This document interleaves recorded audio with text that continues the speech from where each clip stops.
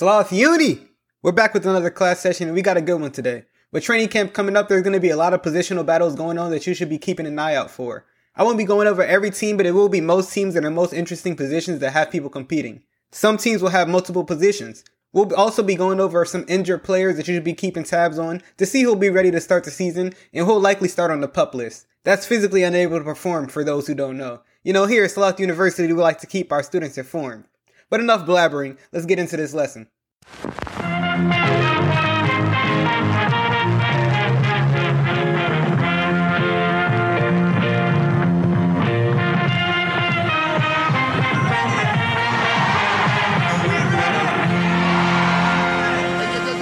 Starting off with the best division in football, because why not, the AFC East.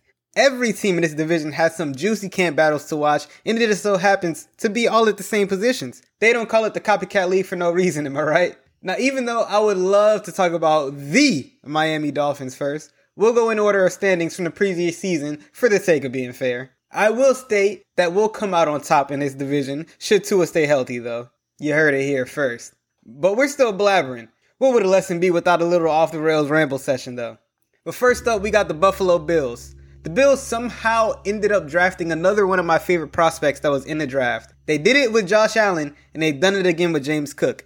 He was one of my favorite running back prospects, and I see him as more than just a change of pace third down back. The Bills already have Devin Singletary and Zach Moss, so Cook has an uphill battle for an early down work. But it's already been reported that they've been using him as a slot receiver. That's great news for him as Cole Beasley just departed, so some of the short game work can go to him. Speaking of the short game work, we'll talk about that in a second, but for now let's try to stay on topic. Since he's been drafted, for the past 2 years, Zach Moss has been in a battle with Devin Singletary for the lead back in Buffalo. Singletary was drafted to be the guy, but he never showed he could, so they drafted a complimentary piece that could possibly take over the backfield. Since then, none of them really gained the lead over each other, and towards the end of the season, Devin gained a stronger hold of the backfield. But his grip isn't that tight. He'll likely start the season as the leader of early down work with Moss on the goal line duties. Should Cook impress like I believe he will, he should steal a bit of the early down work from Singletary though. He's more talented between the tackles than many would have you believe, and I think he's went to the perfect system for him. The Bills already don't run the ball very much, and I get it. They have a Martian at quarterback. And as the youngsters are saying nowadays, he's him. The best use the Bills can get out of their running backs would be from pass catching, and that's what separates Cook from the other two. He'll be on the field for what I believe will be the majority of passing downs, and for the Bills, that's damn near every down. He's going to get quite a lot of playing time should he steal some early down work, so be on the lookout. Fantasy nerds write that one down. The other position of interest to watch on this team is at wide receiver. The Bills recently signed Jamison Crowder and parted ways with Emmanuel Sanders and Cole Beasley. I said we were going to get into that short game, didn't I? The battle for the number 2 role of Timothy Allen's pass catcher will be in full go.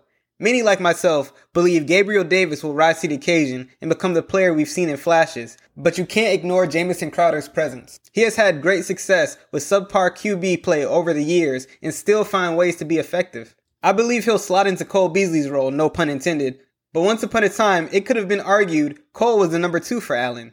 Gabriel Davis will have to step up his game in order to secure a firm hold of that number 2 spot, or they could find themselves split in that role.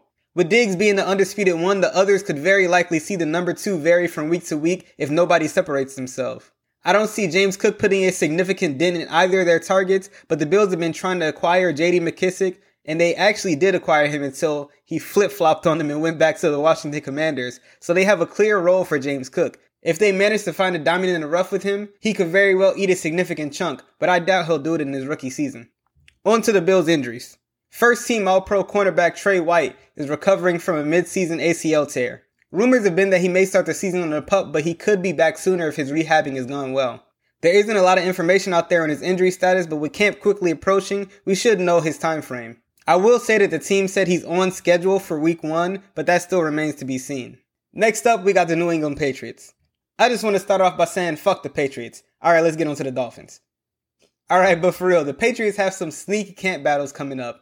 One of them, not many are talking about, but will be a key battle to watch, is the wide receiver 1 spot. This spot is currently being held by Jacoby Myers, and while he's been decent, he hasn't done anything to cement himself in that role. And people stopped talking about this news after the initial buzz died down, but the Patriots traded a 3rd round pick for wide receiver Devontae Parker. Given the trade market for wide receivers, that's a pretty hefty price for an aged and injury-prone receiver. Undeniably, when on the field, Parker is very talented and he can easily take over as the wide receiver 1. I think he's the most talented wide receiver on his roster and could succeed in this scheme. They've been missing a legitimate threat on the boundary, and Parker excels in the short game and can attack the defense vertically with jump balls. Should he stay healthy, which is the big if here, he should have a very nice season and elevate the play of Mac Jones. The chemistry between Mac and Myers shouldn't be underestimated though. There's still a chance Myers hangs on to his role as the first option in this offense. My personal favorite battle on this team will be the one for the lead back. Damian Harris currently has his job, but second-year running back Ramondre Stevenson has a chance to snatch it away from him. I believe he's the better and more versatile back. But the Patriots always love to utilize multiple running backs, so both will still have a role, but the lead role is still up for grabs. And over there, the best man plays regardless of what has happened previously. Stevenson spent most of his rookie season in Belichick's doghouse after a fumble in his first call to action. The next time he got his number called, he fared much better and earned his way into the rotation. I've been a big fan of the workhorse out of Oklahoma since before he got drafted. In his college days, the Sooners didn't lose a single game in which they gave him 30-plus carries.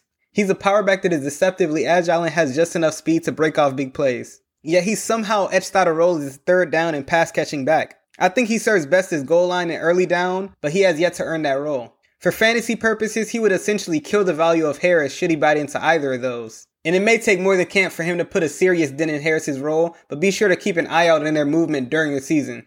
Many were predicting he could take over in his rookie year, but given Belichick's track record with the rookies, that was a long shot. Finally, on to the best team in the AFC and the future 2022 Super Bowl champions, the Miami Dolphins. Much of this Dolphins offense is a mystery as they are under new management, at least on the offensive side. New head coach Mike McDaniel tried to retain as much of the defense from coaching to players as he could, and they managed to keep pretty much everything the same for the most part. The offense, on the other hand, is going through a full, much-needed makeover. Everything about the offense last year was underwhelming, from coaching to scheme to usage to execution. It was a shit show, to put it lightly. I have no clue what this offense will look like next year, and I won't pretend to act like I do. They revamped the coaching staff, O-line, receiving room, and running back room. Early reports from OTAs is that the defensive players can't believe the transformation that the offense has gone through. And it all starts with newly acquired wide receiver Tyreek Hill. The only problem is that the Dolphins already had a great young talent in Jalen Waddle, who just broke the rookie reception record. It'll be interesting to see how their usage and target share get situated. Waddle and Tua have already shown to have a great chemistry, and that shouldn't be overlooked. But Tyreek is an amazing talent, and it's hard to not see him as the top option in the offense. He partly played his second fiddle to Travis Kelce in Kansas City, but that was more 1A, 1B. I think it'll be closer than that than either one of them taking hold. Players have raved about Mike McDaniel and his understanding of the game, and anybody with a brain can see that Waddle was being misused with his last regimen. But I do believe that was partly due to the deficiencies on the offensive line. Tyreek Hill has been very vocal about how he didn't like how the Chiefs started to use him in his recent years, which has been really short and quick routes. My early prediction is that Tyreek finishes with more yards, but Waddle has more catches. I don't think Waddle hits 100 catches again, but his yards per catch is most likely going to go up. Touchdowns could really go either way, and the number one spot will likely vary from week to week with these two. But as far as positional battles go, the running back situation is going to be the one to watch for sure. This team was very aggressive in their pursuit of Chase Edmonds, but already have two running backs who have had success in the league in Myles Gaskin and Savon Ahmed. They also went ahead and signed Sony Michel for a little razzle-dazzle. The biggest name to watch, who is also injured right now, so it's a double-time pack watch. Raheem Mostert is the most underrated signing on this team. He's been often injured throughout his career, so it's easy to forget just how great he was when he was on the field. But he's also been in this scheme before and excelled in it. And he may be the most effective rusher in this scheme in recent years. And when asked what his potential role would be on this team, he said McDaniels told him his role will have not changed. When he was healthy, his role on the 49ers was the lead back, and he was also there in some pass-catching duties as well. Which makes what this offense could look like even more head-scratching, because where does Chase Edmonds fit into the fold? My prediction is that Sony is just plan B in case Mostert isn't ready to go for the start of the season. And this may be a hot take, but I don't believe Myles Gaskin makes the final roster. Between him and Savon from the old regime, I feel like Savon Ahmed fits this new scheme better. He also spent time on the 49ers before he even came to Miami, so it's not his first rodeo in this scheme. Mostert is by all reports making good time in his recovery and says he's close to 100%.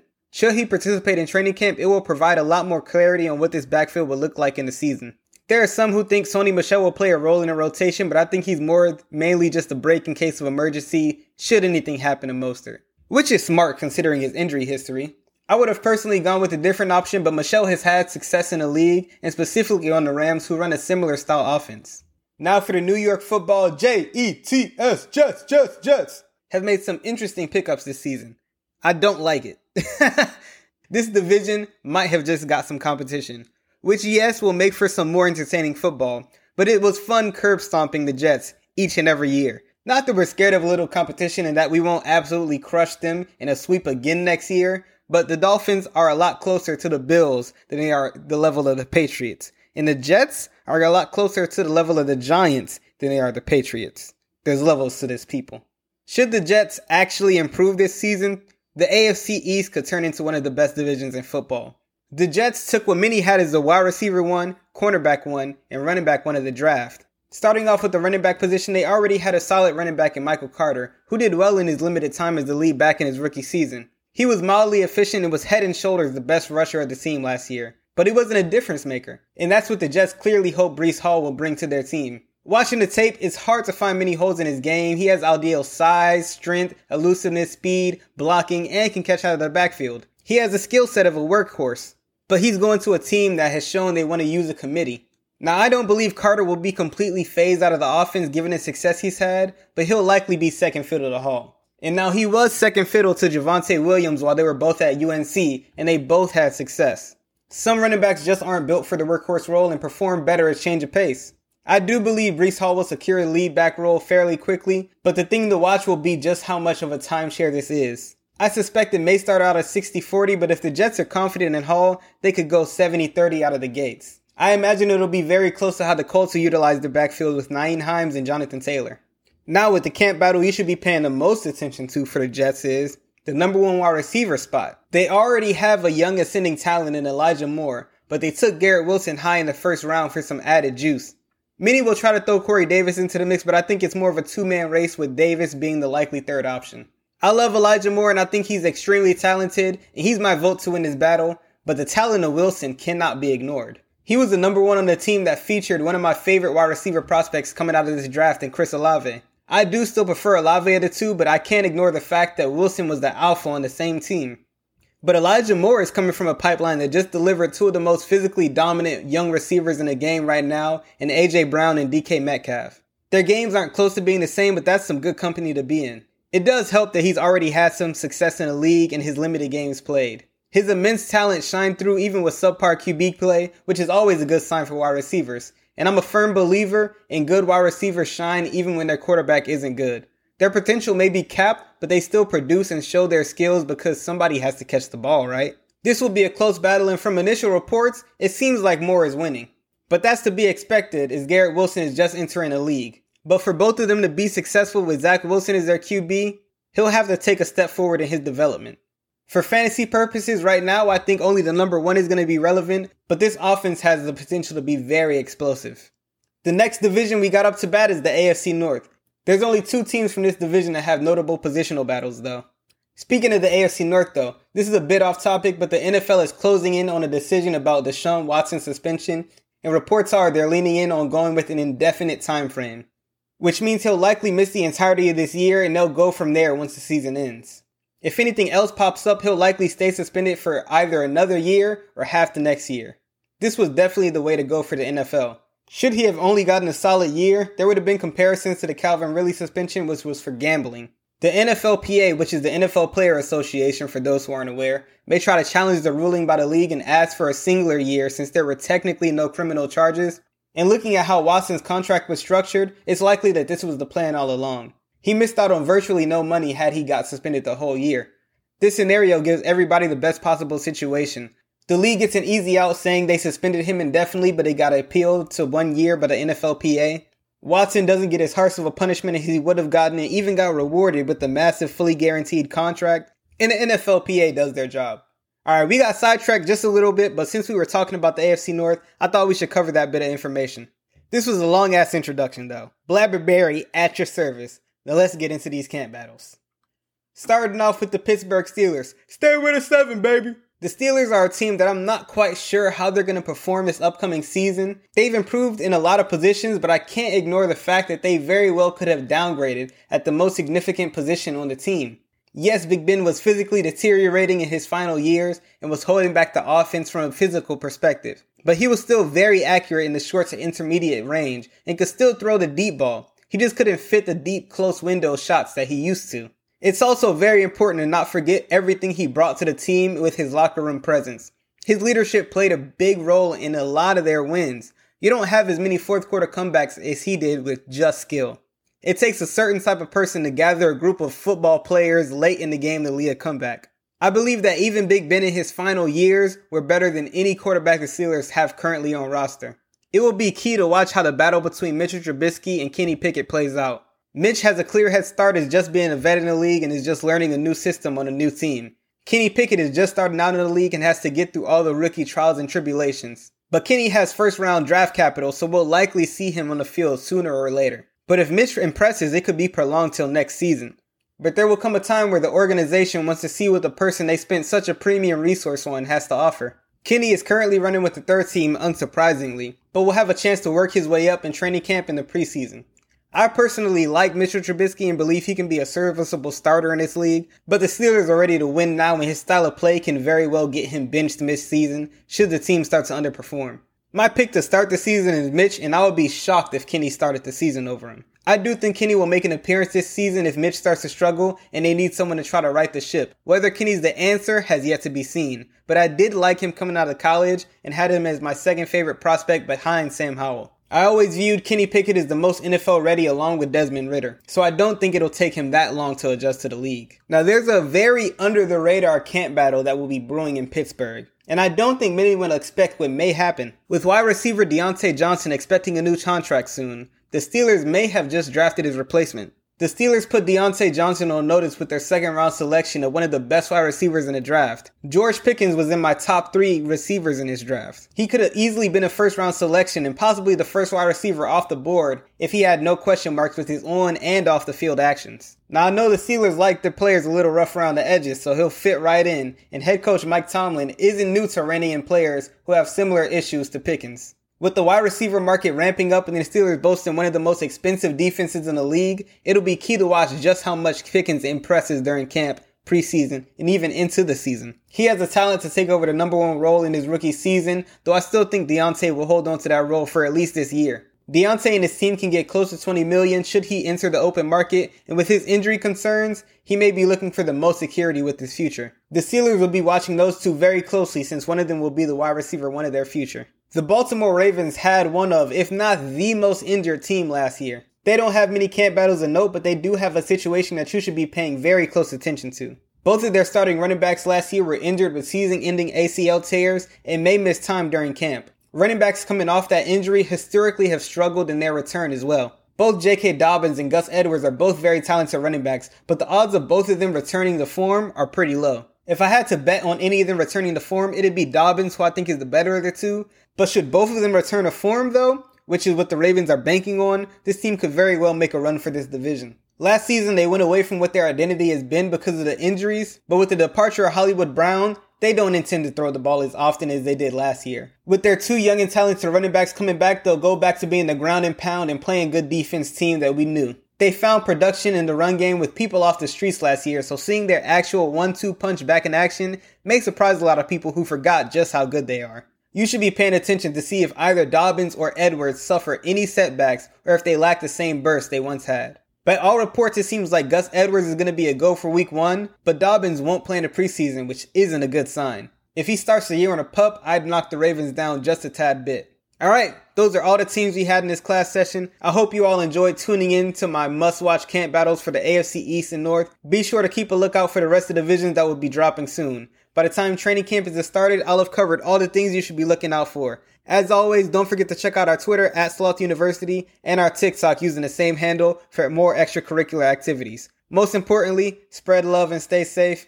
Class dismissed. All right, kid, here's the deal. At any given time, there are around 1,500 aliens on the planet. Most of them right here in Manhattan. And most of them are decent enough. They're just trying to make a living. Cab drivers. No, not as many as you'd think. Humans, for the most part, don't have a clue. They don't want one or need one either. They're happy. They think they have a good bead on things. But why the big secret? People are smart. They can handle it. The person is smart. People are dumb, panicky, dangerous animals, and you know it. 1,500 years ago, everybody knew the Earth was the center of the universe. 500 years ago, everybody knew the Earth was flat. And 15 minutes ago, you knew that people were alone on this planet.